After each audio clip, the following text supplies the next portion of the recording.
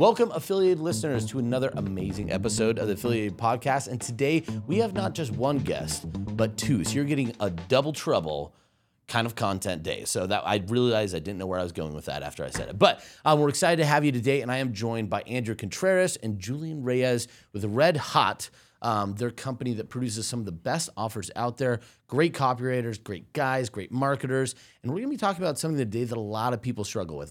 We oftentimes get people talking about how, oh, my offer's not tested. How do I optimize? They try and do it through affiliates, and they just seem like they can't get it right. But we know the biggest difference between the big players, the people that do the best, and the people that seem to struggle or maybe just get lucky once is how you optimize and test. And you guys do that in a lot of interesting ways. So we'll jump into that and talk about some other exciting things too. Before that, how are you two doing? How are you enjoying Boise today? Great. It's awesome. Yeah. And I just had, as you were just talking right now, I just had a weird realization. You remind me of like young Richard Dreyfuss. I like that. Anyone? I love me Yeah. some Richard Dreyfuss. Well, hopefully I could just get like a nice potato tower to like build up. And I just saw Jaws again recently. So I was like, man. Yeah, That's Right, Jaws. dude. I love That's Jaws. right. You're Great totally right. Yeah, well, like I said, I like Richard Dreyfuss quite a bit, so I'm totally down. And I'm pretty convinced there's some deep-seated Jewish heritage somewhere in there. I don't know where it is. right below my waist. That's good stuff. So, anyway, guys, so we're going to be talking a little bit about, like I said, testing today. And you guys do some unique stuff, but one of the things that I was really wanting to talk to you about is you actually manage an in-house media buying team, which I imagine has to be a big part of kind of the differentiator for you and in marketing in general. So actually, I realize I'm jumping too far ahead because I'm too excited. Before that, I'd actually love to just get like a quick tidbit on how you guys got started in the industry. I know, Julian, you have a long story, and Andrew, I don't know yours, but if you just want to give like a high level. Our origin story? Yeah, just like if you could give us the abridged version, though. Yeah, I'll give you a quick 30-second version. There you go. Perfect. You know, I actually started working in a direct response company doing email copywriting, and I started managing someone's list, and then I realized in order to become a really good copywriter, because I fell in love with the craft of persuading people through the written word, I just fell in love with it. I thought like, wow, people can be thousands of miles away reading my words and they buy something, and it just seemed like magic to me. So I left that company to go and like do freelance because I knew that's where I could improve my skills and work on front end offers. And I wrote a couple of hit offers along the way, started my own offer myself, and then met Julian. I think it was 2017-ish. Yeah. And we had like creative chemistry. We just like. It was kind of we had many different types of chemistry, I think, but it's fine. We can focus on that. We doubled down on the creative chemistry, and we started working with each other on each other's offers, looking at his stuff. And then Julian had the brilliant idea, I think it was like 2019. He said, why don't we just merge? What if we write an offer together? And, I was like, that's a good idea. Let's try it out. And one thing led to another, and now we got a team of like 50 people, and we're red hot, pumping out offers. And so what was that first offer, if you don't mind me asking? You guys remember? It's Exodus Effect. Yeah. So, and that has done well, right? Yeah, it's done very well. Yeah, it's still pumping along, years later. What are we, 4 years later? I think it fairly recently dethroned Shepherd's Diet, actually, which Andrew wrote years and years ago as like the best-selling Christian offer. Yeah, I mean, like, I don't know what the profit was in that, but I mean, like, a lot of people in the industry talk about top-line revenue, which I think is like, it's kind of BS, right? Like, yeah, it's a fun number. It's a fun number, but like you could do $100 million and lose $1 million, right? Yeah. So, but like ours has been really profitable. Like it's like for me, I feel like that's like probably the thing I'm most proud of is the fact we've scaled and we've done it in a way where we haven't lost money. We're able to awesome. build a platform and have do other offers. Christian offers are always really interesting, right? Because it's a very delicate balance, and you see a lot of people try and write to those markets and they become patronizing, and it just flops, or they don't go enough and it's not really in that realm. So it's obviously kind of a delicate balance. I'm curious to see how you guys do that, but we'll do that a little later. We're going to do a copywriting open loop and see if we could address that later. Let's do it. So Julian, I know, like I said, you have a decorated story, and for those that want the in-depth background, I'd recommend Chris Haddad's podcast that you did with him. It is hilarious and super fun. But yeah, give us the abridged version. Abridged version, very simple. I was an actor in New York, and my career did really well the first year, not as well the second year for various reasons. And then I noticed that the pickup artist seduction industry was like kind of starting to blossom. And I was like, well, I'm pretty good with girls. I bet I could teach this. And did that for a little while, didn't know anything about marketing.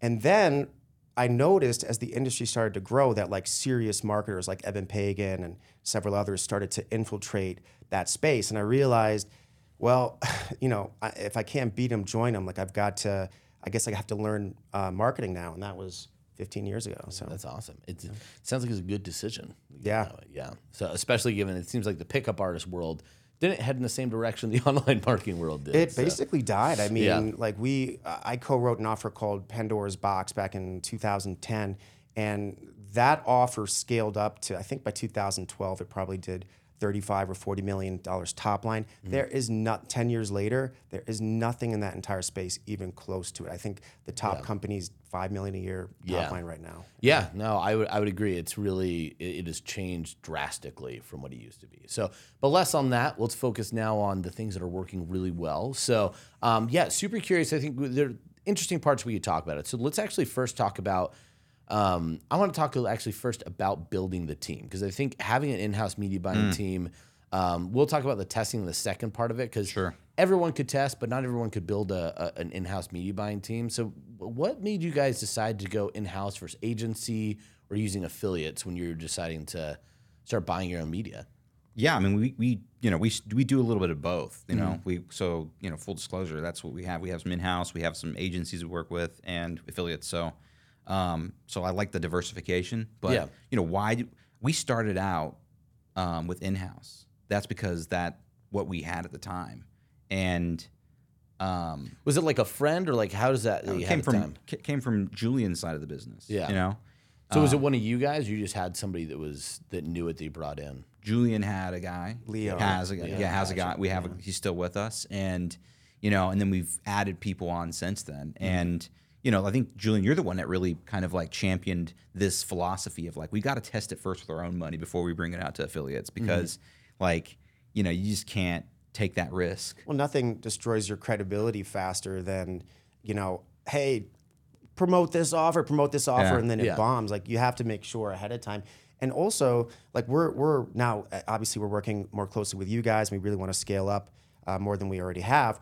But the other thing is, at least my philosophy at that point was, well, the affiliate needs their margin, right? And if we are running with internal media buying, and then we get to eat that margin ourselves. So No, I think that's a good point, and I think a lot of people lose sight of that. Oftentimes, I've been explaining it through like people talk about agency versus like affiliates. I'm like, well, ultimately, an affiliate always has to get paid. They're always going to have to make money in the margins, which means the cap of what you could spend is relative to what money they'll make. Versus when you have an agency or in-house, you could eat all of that, right? You could spend right up to break even. You could spend at a loss if you have the back end to support it. So it opens up scale in a much larger way when you have in-house. So like I love it, and I love it a lot more in-house than agency, because you don't have to pay that. Agency's been always tough sometimes, because like it's not equal incentives, right? They're incentivized to spend, not to make not money. aligned. So so it's always a push and pull. We've dealt with that before. So maybe later we can talk about how Sure. agencies can be tough. I had some experience with that too, and it's not always the most enjoyable thing. So, but no, it makes a huge difference. So like one of the big parts that I'm curious about is how do you select, train, and retain media buyers? Because that seems like one of the things I've seen people really struggle with internal teams is you might get somebody, you train them up, they're either not a very good media buyer, which is why you were able to get them, or if they become proficient, why would they stay with you? How do you keep them in-house without having to have a revolving door? Let me add one thing just before you answer, which is like I've found that with media buyers, actually with advertisers that build their own offers, is that when they give it to a media buyer that they're testing out and then it doesn't work for whatever reason, they're never sure why it didn't work. Well, was the offer not strong enough? Does the media buyer suck? But we've discovered that even a half-assed media buyer can make a great offer work. Like in other words, it's always on the offer. It's always in the creative, And I think that's what if there's anything that differentiates us is the fact that Julian and I, cut our teeth as copywriters. Like creative is like at the core of what we do, and it leads the organization. So everything has that creative in mind. We try to put our best work out, even with our creative. So we've built like teams within the company like a creative team, right? And their Nice. sole purpose is to support media buyers. So media buyers they've always got the ammunition they need to do their best work, right? Nice. Okay. So whether it's the offer or certain types of split tests or email creatives or just like Facebook ads or YouTube ads, we're constantly churning those out, and that's like just a KPI we try to optimize for. So it's almost like one of the added benefits they have is they just have a swell of creative.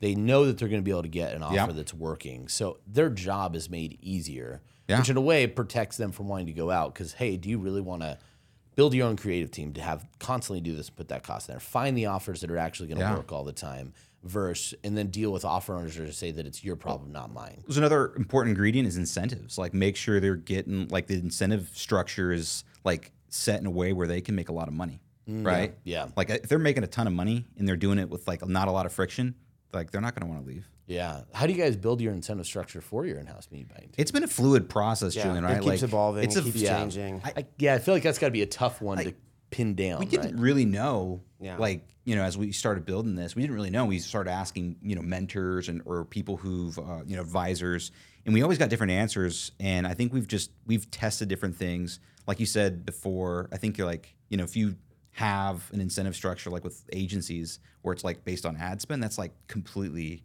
like crazy, right? Yeah. Like they're not, like what's ideal in an ideal world is if you can do it on profit, right? Yeah.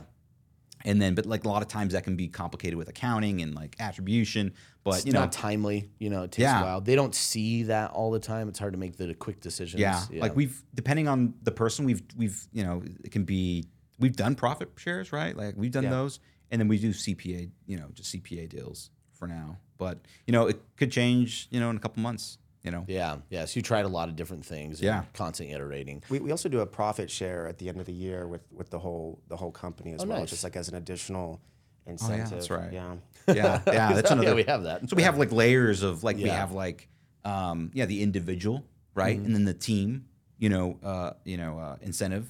Yep. And then we got the company incentive, and so we did really well last year, and the year before, and so we've decided we will take a chunk of our profits and just distribute it amongst the company. And so right now you said you're doing it CPA. So you're giving them a CPA and they just work in the margin almost like an affiliate. Is that No, it's just a CPA on top. Like we just add it to whatever it's just an individual. Yeah, they don't like risk their own money. It's our money, and we just give them like, hey, It's a small CPA. yeah, it's a small CPA. Here's your commission per sale. per sale. Yeah. Gotcha. Okay. I mean, that makes a lot of sense, right? They're going to sell as much as they can. Right. Yeah, you still need to be You careful. have to have how much they'll spend for well, it. yeah, right? you gotta. That's why you have to have They that. have like 140 CPA. You're like, You well, have to have the allowable, I think, there. Yeah. Like you have to have that as a limit, and then you got to like look and just figure out, well, based on your LTV, factor in which ROI you want, like whatever, 3 months down the road or 6 months down the road, however you can, however long you can go and still. So that's interesting.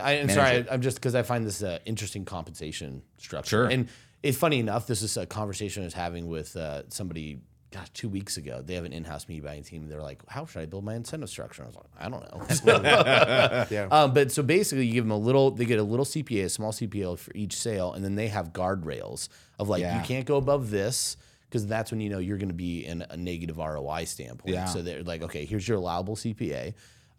But you could spend as much up to that point and make as many of these sales. I think that's a pretty solid structure. It seems like for sure. It's worked so far. Yeah, you said 3 months you've been on that one, or No, we've been on this for quite years. Yeah. So we do work with agencies and we do a percentage of ad spend on that, but that can be, you still have to put the guardrails in. It's bit us in the ass before. So. Yeah, well, we'll talk to the agency in a second, but I think because I think that is something there is a way to make agencies work, but it's a challenge, right? Or to just have to know what you're getting into. So that's an interesting compensation plan. I think that makes sense. So how many media buyers do you guys have right now on the team in-house that you're managing? 2 in-house. 2, and then we have an affiliate manager, and then we're working on getting more media buyers. But we're looking to grow media that buyers. team right now Yeah. because one of the things that we've done is we've grown significantly our creative team. I think we have, not including us, 7 or 8 like full-time writers now. Oh, wow. And so our outputs increase. Plus, I'm writing again now, and Andrew's doing some writing too. So our outputs increase. So therefore, I don't think we have enough internal representation to to match what we're going to put out in Q2 this year. So, No, yeah, that's definitely like a gap where we're looking to fill.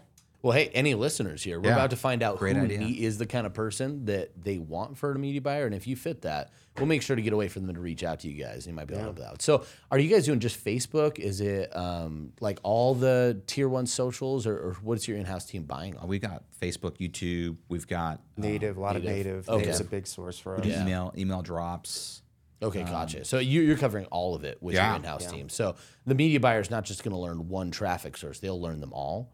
Yeah, ideally, you got someone who's Well, specialists. Like we're looking for specialists, and because we have like the guys we found, the guys who are full stack media buyers, that they're sort of Bad jack at of all. everything. Well, yeah, jack of all trades. Yeah. To some Yeah. degree. if you can, if you can focus. Generally speaking, anytime anyone's on our teams just like focus one area, we then like when you're growing a company, like you're wearing multiple hats, right? Yeah. Like in the early stages, but like you just start to realize like it becomes like as the revenues grow, like it becomes important to just like select one area and just go deep in that. Yeah. Well, I think it makes sense, especially then they have their one focus, they have the Yeah. incentive built on that, and then you could start diversifying the in-house team. So you can have somebody focus on each one of those channels. They earn more money by Yeah. doing like just focusing on one thing. Yeah. Yeah. I mean, there's a lot to focus on in one of those traffic channels. I mean, you could spend a lifetime mastering one. So, no, I like that. I think that makes a ton of sense. So let's talk about then what we mentioned before. How do you select the right people? Because I feel like that's got to be a really hard thing is to get the right person in, and hiring's already a pain enough as it is. So, like, how have you guys been able to get the right people? I find like with media buyers, it's actually easier because the proof is in the pudding. The number's going to come out very quickly, and you're going to see, well, are they hitting the KPIs? How are they moving quickly? Like we've had a couple media buyers that we let go, but that was within 30 days or 60 days max. Nice. Yeah. So generally speaking, we'll hire slow. What do they say? Hire slow, fire fast. Yep. We follow that pretty well. And we also tend to baby steps into the relationship. Like we have, we came up with a better word than trial phase, but like sort of a preliminary phase where we're testing it out and find out if it's a fit. And typically, if they have another job or another source of income, we're like, well, maybe don't give it up quite yet. And Yeah, I mean, like, so if you want to extract like a kind of like a principle out of that, like we're looking for people who are able to focus, like just focus on, who are serious about the relationship and like willing to focus on it, right? So you don't want someone with multiple things. Usually, it can work for some time, but usually, they get distracted with something else, and you can see it in the results. The numbers show everything, right? So I'll just add one thought to that, which is like, because I think you just said it all with focus. Like our culture at Red Hot is like everybody goes above and beyond. Everyone's super invested, super focused. There's an energy in the air, I think, and what we're really looking for, not just as a media buyer, but for any department, is somebody that matches that culture, matches that energy, and because if they match that and they even have the basic skills, they're gonna excel. yeah. Because you guys, you have the resources, the connections to get them from point A to point B, but that hyper focus is required. Yeah, and we can't do that. They can only do that, right? Yeah. That's the part. That's what you have to hire for. Skills, education, training. With focus, they'll get there. You know that. You guys could do that, but yeah, if they don't have that focus, well, I really like that you do the 30-day period where you allow yourself. Yeah, because I think I've seen so many times, like, man, even here, other companies, man, you hire somebody, everyone knows in the first 2 weeks, I think we've made a mistake. And they've moved across the country. They make a huge commitment, and then it's like, well, we're just going to make a really uncomfortable 6 to 9 month period where that employee's miserable, the employer's miserable, they're not getting the job done, and we just all kind of stare at each other in misery. It's like, it feels like an arranged marriage gone wrong. Like it's never we fun. made that mistake. Yeah. This is a long time ago, so a few years ago, with a bookkeeper in Puerto Rico, and very quickly she had quit her job at a bank to come on board with us, and very quick, within like a week, we knew. Paula, one of our operations people, said, I asked her what she really thought of this bookkeeper, and she said it feels like she has the brain of a 60-year-old. And she was like 25. Yeah. So I had to, because it was me sort of pushing for the hire initially, I had to do the honors of letting her go. And as I got on the call, ready to deliver the bad news, I said, I stupidly said, well, hey, how are you doing? Just to open up the small talk. And she said, oh, not good, not good. My mother passed away yesterday. Oh no. Something like that. And she was like, it's been such a terrible day. And I was thinking it was about to get worse. Yeah. Because it would be hard not to have that line come out of your mouth. Well, you ever heard the phrase, it's darkest before the dawn? We haven't quite got to darkest yet.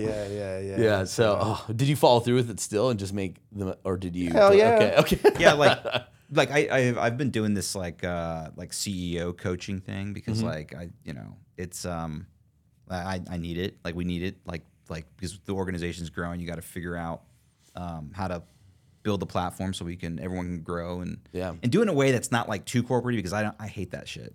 No, you could say it's all right. You're good. But one of the things I'm realizing, and I think we knew this along, like in order to hire really well, you have to be really good at firing. Yeah. That allows you to take the pressure off. Like, okay, like the worst thing that can happen is I got to fire him.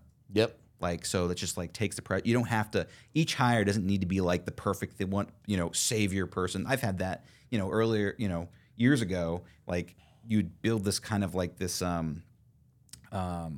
I guess call it a delusion or like this like fantasy that this person is going to come in and solve the problems. And usually when I have that, it's like that person never meets the, Let me just add that we don't actually, like, one cool thing at Red Hot, and I think that we're both very proud of this, is we don't really have much turnover at all. And we've gotten good enough at sort of filtering and ascertaining talent before we hire them to where, we don't really fire people much either. Yeah. Well, I was going to say, I think, but I like what you said. It's an attitude to being comfortable to know that's what it means, right? Yeah. So then I think sometimes it allows for better communication, better expectations, because when you know how to fire, you know what it takes to make that situation go as best as possible.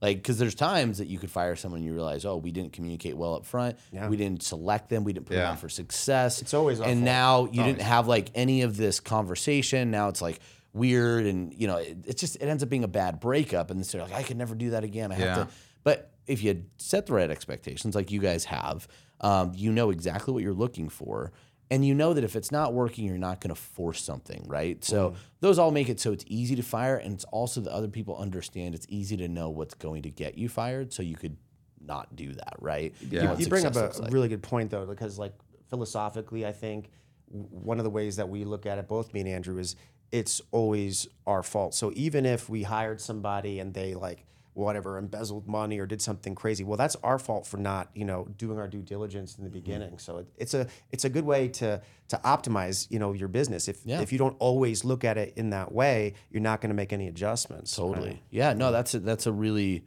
It's perfect. And it's obvious it's working out for you guys. And yes, I'm glad you brought it up, though, because I don't want people to think like, man, Red Hot, what a brutal place. It's like Red Hot fire lines. No.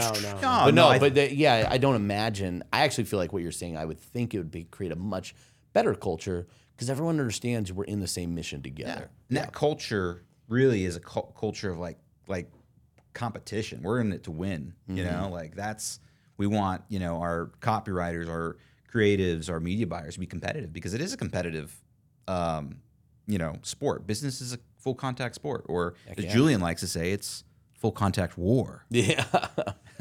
Yeah, I do say that a lot. I do say that, like, I know we're sort of segueing here, but that is kind of how I think we look at it, and not in like a violent way exactly, but just strategically. It's like, well, we're generals of an army, and there's a lot of other armies out there that are competing for the same, ad inventory, and so we have to plan appropriately, and go into battle at times, or sometimes discretion is the better part of valor. I mean, I like military history, so I've always been really interested. So for me, that's just like a fun way of looking at it. But I think it's kind of true.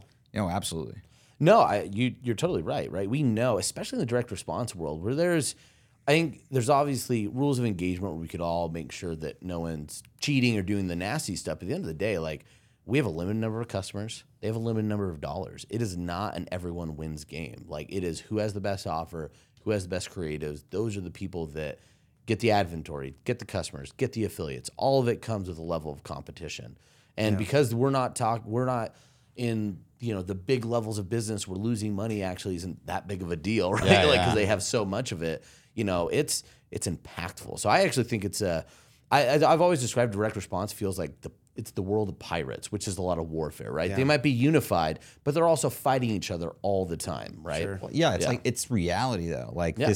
we don't have like, as you said, like VC, money to coddle us into some other reality where you know what I'm saying, like where so we can sit in the sauna and talk how we're making the impact on the world. yeah, without like making no, any we money gotta along the way. we gotta get customers, we gotta get sales, we gotta turn Yeah. a profit. You know what I'm saying? Like that, it can be there can be some stress with that, but I think like I've really, I think us as a company, we've really embraced it and just go like that's what we're in it for, Yeah. So like that's the culture we got, and so people who identify that usually, if they're in it to win it, like they usually do well at Red Hot. Yeah. Like Well, yeah. Yeah, no, I was gonna say that's awesome. I think that I could see how that fits with the performance incentives you have, Yeah. and when you select people, you could really, really host an impactful in-house media buying team. Really, just a great team overall. So, with that, I think that transitions nicely to talking about we have the in-house team, create some real advantages for you. But one of the big areas is in testing. We were talking about that earlier. So, testing huge, coming out with an offer before an affiliate ever touches it, knowing that it works and knowing exactly how it works in those numbers, obviously is a super smart strategy, but not a lot of people do that. So walk me kind of through, you guys have a new offer, you've built it out. How do you go about testing and making sure that it's ready to go live? I'll start. Yeah, Testing actually happens before it hits the split testing software or it gets implemented, right? Oh, It happens in the creative process. When Julian and I write an offer, or anyone on our team writes an offer, we start to think of different angles, different mechanisms perhaps for an offer, and we'll write it out. So it's in a document before, and then it's through that kind of thinking process and the editing process that will generate like split test ideas. Oh, we should split test this. We should split test this, and we'll put it in the notes, like in the document, right? And so that's where like the I guess the genesis of it starts, and then it gets implemented, later on down the road. So we'll write how many leads for each offer. We have 10 for Final Famine. Yeah, 10. And then we'll do different like sections within the body of the script or whatever, and then So when you guys take the leads, do you like test the leads agnostic of the rest of the copy? Like if you have the 10 leads, you're gonna like put that out as like subject lines, see which ones get the most. Nope. No. Okay. Because if it's like every offer is just like its own like different equation, right? Like Gotcha. the lead might it just won't work alone. Like I think if you isolate it in a vacuum, it's not indicative, because something you say in the lead might connect with something later on in the script, like in the close or something, and it has a different impact and it affects conversions in a positive or negative way. Does that make sense? Yeah. Because you might think you're getting something that's like the best lead if it's detached, but it's not, because as soon as it goes to where the rest of the copy, the deck copy is, it's like, oh, this is making sense. Can't test it in a vacuum. Yeah. In another Yeah. way. Yep. I'll No, add makes one sense. one thought to that, which is like, because you brought up a great point, which is the split testing really starts like when we're even writing. Yeah. But one of the things that we also do is, so with Final Famine, for example, which is a new offer we're coming out with next month, one of the things that we do is sometimes I'll write 2 or 3 versions of a particular section in the video sales letter, right? Maybe it's the discovery story. And then he and I will talk about it, and we'll say, this one's the strongest one. Let's not even test these other 2. Yeah. So there's actually like a mini split test happening between us and the creative team, because the fact is, traffic's finite, right? It's expensive to test. Yeah. So ultimately, our best weapon, outside of real split tests, is intuition. Saying like, this is stronger. We're going to trust our impulses on this. So you're bringing more people in to help kind of make that decision too. So it's easy to get Yeah. isolated in there. Yeah, exactly. Like I think so. Just to kind of say what Julian said in a different way is we'll have spent so much money over the years testing. We'll have an idea of like certain things, and then that kind of builds our intuition, just experience, and then we'll simulate it in our minds. Like we'll just run it through our brains, and it's like as a simulation. And like, nah, that's probably a bad idea. Or we'll debate each other too. Sometimes we'll disagree, right? And so this is like, you need to be careful who you let in the process, right? You just can't let anyone in. So you have to have a degree of trust and kind of respect, and just go, And okay, vulnerability. vulnerability, yes, and to be able to present an argument So Julian might present an argument to me, and I might go, no, I think that's bad because of these reasons. And he, either challenge me further or say, no, you have a good point, or we take it wherever it goes from there. Does that make sense? Yeah, but you have to be really open and honest that too. Like, Yeah, the vulnerability, because if you have to be able to say whatever, and then the other person can't take that. He said it really mean. Maybe I'm just going to cower away instead of conviction when you have it. Which can be very tough for copywriters, as we all know. Your ego is attached egos, to yeah. your work. Yeah. So that's another part of like I think Red Hot's evolution is just kind of like being flexible with it. We all got egos, right? So like being flexible and just being like, all right, like let's just put off the copywriter. Let's just put like business owner, ego on for a second and see what I may have come up with that idea, but it may be a crap idea. It's one of the traps that a lot of copywriters even very experienced copywriters fall into, because when you think about it, what is writing? Writing is the manifestation of your thought process, right? So if somebody tells you this copy sucks, what they're really saying is your brain sucks. Yeah. Your ideas are crap. Yeah, like everyone says like business isn't personal, but it's absolutely personal. It's 100% Especially with personal. creatives. Yeah, it's 100%. So like it's I think that's why I think that's, again, to bring it full circle, that's like the secret of our testing is to like getting rid of our ego. That's huge. Well, I think that, and from hearing you're designing, you're writing with testing in mind. And I think a lot of people are writing design to get a sales page or VSL in mind, and then they're like, oh, I'll come back and do some leads. But you guys are doing it right from the get go. Like, hey, we're writing the leads. Okay, here's one. Here's one. Here's one. Everything gets It's upsells. Yep. The back end products too. Yeah. LTV that needs to be done. Like we'll come up with concepts back end offers as we're writing the front end. Because you want to build congruency from the get-go, right? Yeah. The more you can make it congruent with the leading concept or idea, the better your back-end sales are going to be. Yeah. Right? No, I mean, I could tell you even from my own experience and then watching so many people, they will write one funnel and then come back with different ideas, which I think it's hard because you start breaking that creative process when it's its most fertile. So I think that's really smart that you guys are doing that with testing in mind. And then, yes, being able to have the intuition. Okay, we have all these tests, but we can't do every single one of them.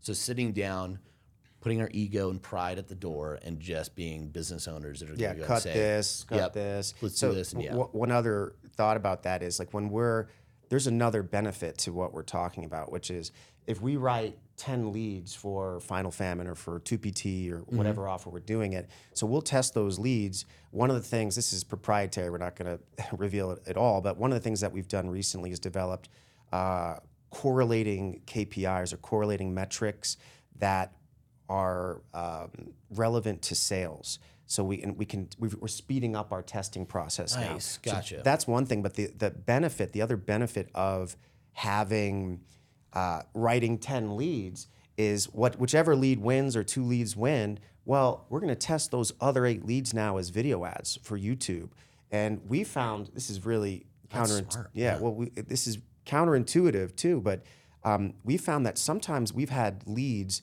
that lost on the lead test in the VSL, but crushed it as a video ad. So that work that you're doing, even for those loser variants in a VSL or even in a sales letter, it's not wasted. You can use it for something else. Yeah, no, because we go back to the isolation, right? So it might not work when it's put together, but in isolation, that might be a kick-ass lead. Exactly. That might just be great creative, which great for an ad. So again, I think when you have that concept in mind when you're starting, it allows you to be a lot more creative versus let's take what we already have fixed and get locked into whatever that is and now just optimize from there. It's almost like you anchor yourself creatively if you do it the reverse way, where what you guys are doing is you're living your creative space right from the start, getting everything out, and then optimizing from there and just utilizing. Yeah. We're like water. Be like water. Like water, yeah. So, and I know, just so I could understand the idea, we won't go into what it is, but essentially, you guys have found different KPIs or metrics that allow you to say, this is the winner without having to spend as much money based on experience and things like and spending a lot of time. Right. Yeah. Time's also, especially when you get to upsells, man, that is tough to test just from a time perspective for sure. So, no, that's super interesting. Well, gosh. So testing, well, let me ask you this. So that was a lot of like pre-testing. Sure. When you guys have something that's scaled, it's hitting the numbers in KPI, how do you keep testing and optimizing? Like, what's your process around that? Is it, hey, we're just going to let this go until it starts going down, or stay ahead. You guys, come up with I think You have to keep testing. That's when you really have to keep testing, because if you're running at scale, those creatives are burning out fast. yeah. So like so many advertisers that we know, they'll write a really good offer, and then they'll do what you just suggested, which is they'll sort of let it kind of run and then peak and then burn out. But that process in reality can be massively delayed, like that burnout process. Yeah. I mean, you can extend an offer for years. Like Exodus is still running pretty strong. And it just like highlights the importance of having a team. Like we couldn't do this on our own. Like you can't do it, but you have to have a team that's bought into a certain like mindset and philosophy of the way we do things and execute on our advertising. And when you have the coordinated effort, like it just becomes like a superpower. Yeah. The leverage you get is incredible. That's why I'm so bullish on building teams. Yeah, well, I think it's huge. I look at the stats. You guys have multiple offers coming out. They're all doing really, really well. You're able to optimize. And Exodus Effect has been, you said that was 2017? 19. Yeah, end of 2019 it came out. So here are 2023, and it's still going. Digital offers, they burn out faster than physical ones do. So it's like you're looking at, normally you look, 9 months is like good. That's really good. Maybe a year. And you guys are going on 3. That's really impressive with still some scale. And we're just getting started, man. Yeah. Yeah. I mean, with Exodus too, like our first year was really kind of starting because we were testing very slowly at that point. It was growing slowly. Right now, it's not at its peak, but I think last year we hit new peaks with Exodus, and that's year 3 that we were into. Yeah, that's amazing. Amazing. Yeah, that's correct. Yeah. Well, and I'm only using that just for the listeners. Like this is because I've seen it time and time again. If you focus on testing, not just get your offer up, but to keep it going, it does always extend the life of offers. I've seen people that do it well, and they could keep supplement offers running for years. Right. Which people that don't, you're literally getting 6 to 9 months max of a time frame with that. Plus also the testing kind of philosophy applies to more than just the creative. Like we're also constantly testing new traffic sources or new publishers or new email lists, whatever it might be. And we've cracked like where one source for us may have kind of burnt out a bit, but then we find a new source that has like a different demo. And each source might, like a certain lead for an offer or a certain type of angle might work better for one source versus another. Right? Yeah. So all those variations you created from the get-go in the beginning, not wasted. It's not wasted. You need it. We're planning ahead. You're going to need all that stuff. They'll work for something that you can't even think about because it's not on your radar at that moment. Yeah, the using your assets in multiple ways and continuing. Yeah. I think when we come back to this though, it's that we go back to what we talked about. It's that attitude of war, right? We're here to win. And you need to have the focus and attention. Like when we go like high focus, I think a war setting is a high focus scenario, right? You're not dicking around when you're in a war scenario. So you have that attitude, you have that focus. Testing becomes such a key part because that's how you keep on winning. And you obviously said you guys could see the proof in the pudding in what you're talking about. Quick tangent on that. It's related to that is like, I love tangents. Here's a weird, bizarre one, but it's relevant. Oh, even better, weird, bizarre. So like, I struggled a lot like in earlier and in my career with like discipline and working hard and all that stuff. Like I had talent, but I wasn't focused. Getting a business partner and getting a lot of momentum has helped with that. But over that time period, I had, I don't know, half a dozen life coaches, right? The term's not in vogue anymore. But actually, James Clear was one of my coaches for a while, Atomic Habits guy. Yeah. But one of the trends that all of the life coaches had in common with each other, all of them except for James, was this idea of balance, right? The balance in your life, and they would have like a little pie chart with you've got to have financial, and you've got to have your relationships, and you've got to have this, and you've got to have fun, you've got to have this. And one thing that I've discovered, this is my opinion, right? A lot of people are going to disagree with this statement, but I think, especially when you're really growing a company, the balance is bull. Balance is bull. Like for me at least. Hyper focus is because the problem is you're competing against people that are hyper focused. If you want to compete at a world-class level at something, maybe just beyond growing a business, it could apply to anything. Being a singer, being on Wall Street, the best people in the world are hyper focused. So you kind of have to do that. So anyway, that's my little tangent. No, I honestly, it's one of those things. Like it's one of the reasons I've really enjoyed some of these like Netflix shows that are like giving you the behind the scenes on some of these professional assets, like Full Swing and Drive to Survive, because you quickly realize there isn't balance. These are not balanced individuals. Like, no, they are hyper focused and their life revolves around their accomplishment. So you're totally right. Like, if you want to accomplish great things, sometimes you're going to have to sacrifice balance because there's no way you could do all of it, without some focus. On that note, I really love Drives to Survive, one of my favorite Netflix series. Yeah.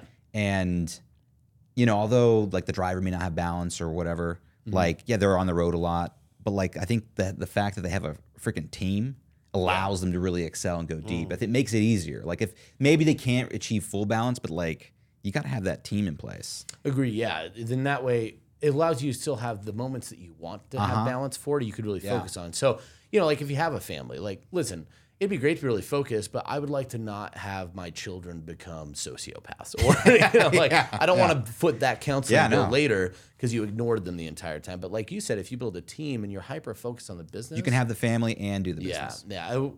Chris Peterson, coach of Boise State, Washington, he had his whole thing was that his big thing was like, whatever you're doing in that moment, just be all about that thing. Yeah. Focus is constant, but what you're doing changes. So that's kind of what you guys are capturing and talking about. It's like, be all about it when you're doing it. And if you shift to something else, be all about that. I'm not saying that. I'm saying divorce your wife. Just focus.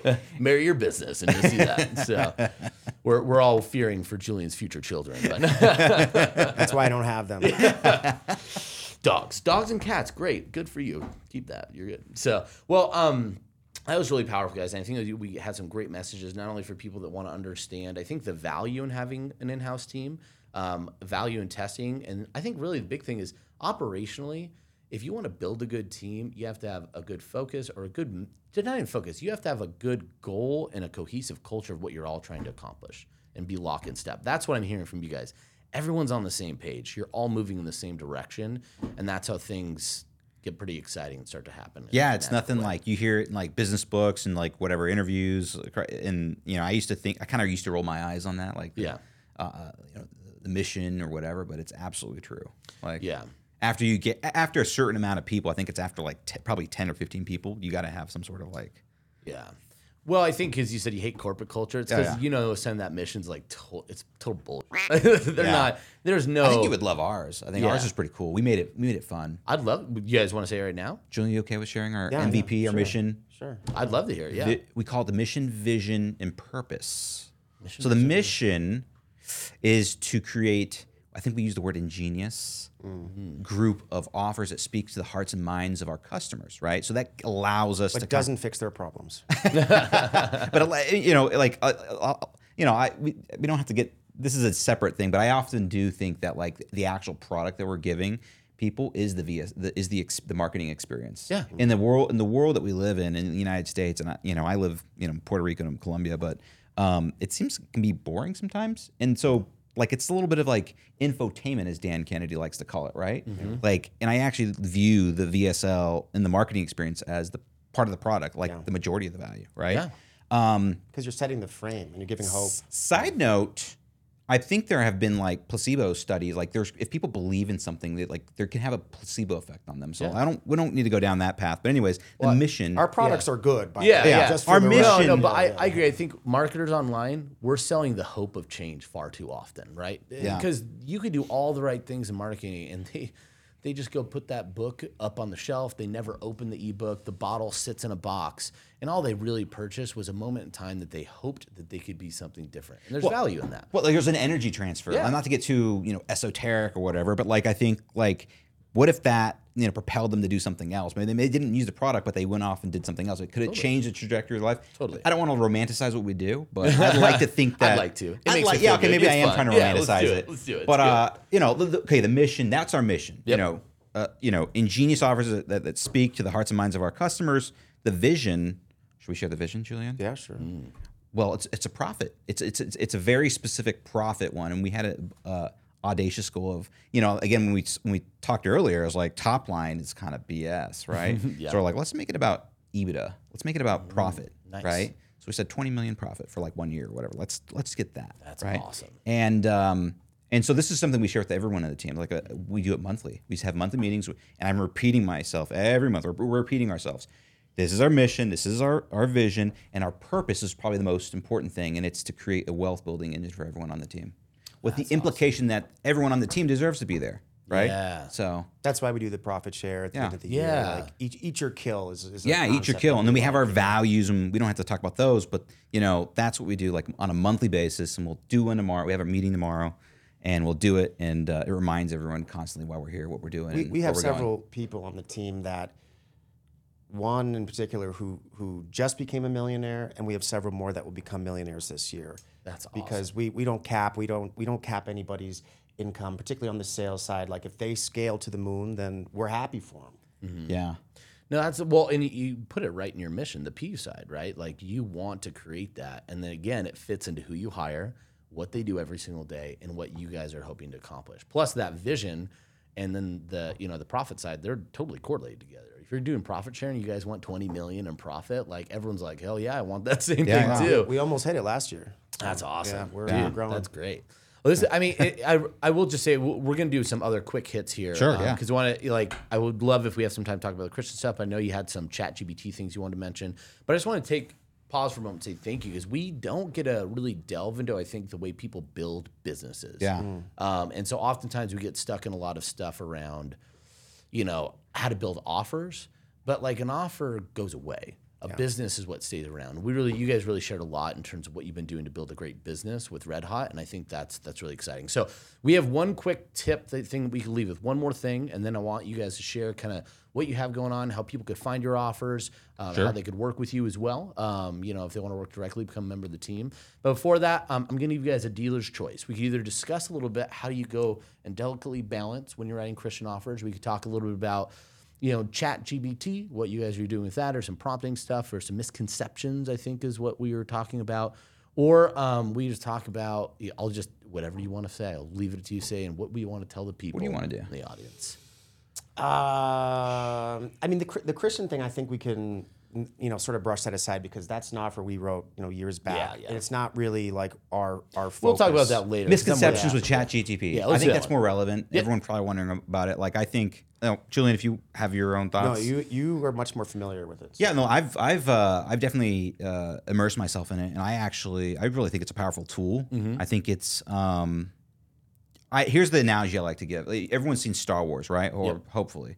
There's like Luke Losers Skywalker. if they haven't, Exactly. right? Luke Skywalker's like, blasting off into the galaxy, fighting the Dark Force, right? But he's got a helper, R2D2. And he's able to get in that, what's it called, the X-Wing, the little spaceship, and able to do he's checking the pressures, he's looking at, the coordinates of the stars and helping him to go to warp speed, right? But Luke is still there driving the ship, right? Yep. It's not R2D2. Yep. So that's why I look at ChatGPT. I think it's like the R2D2. You still need the Luke Skywalker. Yep. It can enhance a Jedi to do even more Jedi craziness, Yeah. Jedi tricks. It can help, take care of the research. So for copy, it can help you go delve deeper into research. Although you need to be careful, because ChatGPT will lie and will give you false sources and all these things at its current state.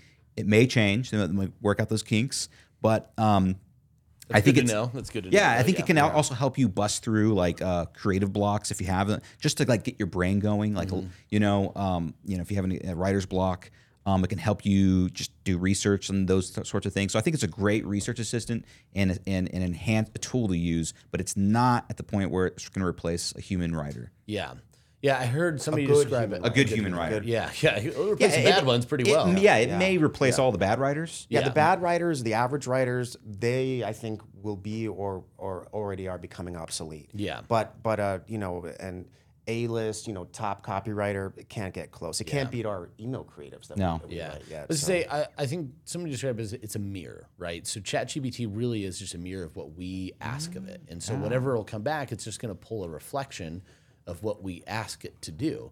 So it actually doesn't surprise me it would pull bad sources, because it's just pulling from the internet, right? Yeah. Everything it scrapes that's out there, which I think we all know there's bad sources on the Yeah, internet, yeah. right? But so it's really indicative of whatever we're asking the mirror to bring back to us. Oh, I love that analogy. No. But let's talk about prompting, because I think that's the key that I've seen is the prompting really tends to dictate what you're going to get out of it. And so some of the prompts. Sure, yeah, I know. Like I'm like a prompt collector now. So like if I hear someone have a good prompt, it's like, so that's why I think it can be a tool to sharpen your thinking, right? Yeah, So definitely. like you need to know what to think or how to structure a question to get the response that's going to take you to the next level. And I think you can even go deeper. If you look at the platform, the OpenAI or as a playground, Yep. you can type in a question or a prompt, and then it'll give you a response, and then you can refine it by going deeper. It's like, we'll elaborate on that, or take this tangent, or all right, take that result and do this with it, right? So there's like going deep. So no, there's like techniques, prompt techniques with it, and so I think that's definitely a thing, and I think collect as many as you can and spend thinking time to come up with your own and play around with it. That's where I'm at with it. I mean, it's still pretty early. After we're done, I'm going to show you some. I'll show you some cool prompts that Perry Belcher's using. That he did a talk on and showed like here's the key prompts that they've been using, and there's some cool stuff in there. Yeah, someone has come out with like a prompt subscription offer, right? Like maybe Perry did or something, or I mean, like that's what was it? He was saying that in 30 days they had like 200 products that were built off of like AI, ChatGPT and OpenAI, and then 30 days later it was up to 300. So yes, somebody's built that, and I'm sure like 5, 10, a ton of people have. There's so many new things. So yeah, we'll talk more about that. But I think just like you're saying, like I think ChatGPT and all that AI stuff, it's as good as the prompts that you put into it. So a lot of people are getting bad responses, thinking it's not good, and you're not doing it right. It's the mirror. Yeah, maybe you need a conductor. Yeah. And so I think the biggest thing is, it's funny because I'm actually this weekend I'm planning on messing around with literally just building a resume. Like I want to build a resume for my wife, and so it's like let's use ChatGPT. Oh, that's a great idea. What happens, right? So it's like there's no real risk, or why not? So, but learning those prompts, learning how to converse with it, you could do some really amazing things. And listen, it's not going away. So I tell anyone, don't fight it, learn it, because eventually we're all going to be using it, and you're just going to be left behind still trying to sell typewriters. It's going to be like our R2-D2. It's like a little companion robot that helps us. Like, hey, figure this out, recipe for this or whatever. And if it could start cleaning for me, we use it in multiple departments, not just creative now. But I have some friends who are very successful in business, and they have, I think it's a pipe dream, but they think that ChatGPT is going to completely replace their creative team, and they're doubling down on it. It's not, computers haven't passed the Turing test yet, so we're not there yet. Maybe we'll get there. Yeah. Maybe we won't. Let's get retired before that happens. I think humans are awful at predicting the future, right? Yeah. So we just don't know. Where's my flying card? Dang it! I want my Rosie robot. Back to the future, man. We flew here in planes yesterday, and like if you look at like pictures from the 1970s of what flight would be like in the future, like or even look at how it was like then in like first class, like it's gone down. Yeah. Like, so just because we're progressing in time doesn't mean things get better. Yeah, for sure. So I just want to leave that. Well, on that, because we progress in time, and I think things are still getting better. But we have to cut it off. So last thing before I go, I just want to know, how can people get a hold of you, whether they want to be a part of the team or they want to start promoting your awesome offers? Obviously, those are up on ClickBank, but in general, how could they get a hold and see what's going on? Yeah, so opportunity at, right? So I'll just start this off and say, if you heard us talk about our culture and what we're doing and the momentum that we have and the type of people that we want. If you think that you're a person who is like that, no matter what your superpower is, whether it's operations or creative or anything, you can email us at opportunity@redhotmarketingllc.com. Opportunity at And we'll put that in the show notes too. Sure. So because we're always looking for, like, that's really why we came on this show. Like we, besides hanging out with you guys, we're always looking, for someone that's going to fit in with our team. And, media buyers, affiliate managers. I mean, we've got, a lot of offers in the pipeline right now that like we've got to build. We got to expand our platform and do it in a way that's not like too corporate-y, right? Yeah. So, if that's you, reach out, And if you're a copywriter and want to work, with us, and I obviously I'm biased. I think we have one of the best creative teams in the world right now. It's not just me and Andrew. It's a bunch of other writers, and Chris Haddad's writing with us, and we have special guests come in. We also do like exotic copy masterminds in the Caribbean too. We've had Evaldo All paid for. Albuquerque, Yeah. Paris Lampropoulos, Chris Haddad, John Benson. We've also paid for our writers to take like really really cool courses that we think that we've vetted to help. Like we're always looking for everybody on the team to keep kind of sharpening their skill set and get better. Yeah, that's awesome. That's awesome. So that's copygods.com. Copygods.com if you're a writer. We have a funnel. We have funnels for talent actually to kind of go through it. And It's funny how we use copygods.com. We also talked about removing the ego in the same conversation. They have copygods. Yeah, it's not us. It's not us. It's the copy. It's the copy gods. Just in general. It's not us. We worship the copy gods. Well, awesome, guys. Well, really, really appreciate your time. Yeah, Appreciate yeah. everything. Thank you. And I really hope that some listeners out there, they reach out, they join, they take an hopefully. opportunity to be part of what sounds like just a kick-ass team that's going to be competing and winning in the world of marketing for a long time to come. So with that, please remember to rate. Wait, can I say one last thing? Oh, you can. One last thing. We have traction. So I think we mentioned this earlier, but we're basically new to ClickBank. We've grown our businesses on our own merchant accounts and all that stuff, but we're really liking ClickBank. And we have a couple offers that we recently got on there, but one of them in particular, 2PT, has traction. It's a new offer on there, but I think it's we have a chance to start dominating the men's erectile dysfunction space. So how do they? What did they reach out to Kyle? Or Yeah, they so they can reach out to Kyle. They could reach out to you guys. There's also your marketplace listing. So what we'll do is we'll actually get a link to your affiliate tool page. We'll put it in the show notes so they can go and reference that and see that nickname. As well as afterwards, let's talk. I think I have some people that I'd want to connect you with also. Awesome. On Thank that you. offer would be great. But yeah, no. So that's great, guys. And just out there, I was just going to say, make sure to comment, rate, review, subscribe, all the things they make us say. But the other thing too is we'd love to always hear from you guys. Put in the comments, what do you want to hear next? What are the things and struggles you're having in your business that you feel like you don't have an answer to? I'm not going to promise you we have an answer, but we'll go out and try and find it. So, but until next time, Thomas isn't here, so I will say happy scaling in his absence, and you have a good one. Bye.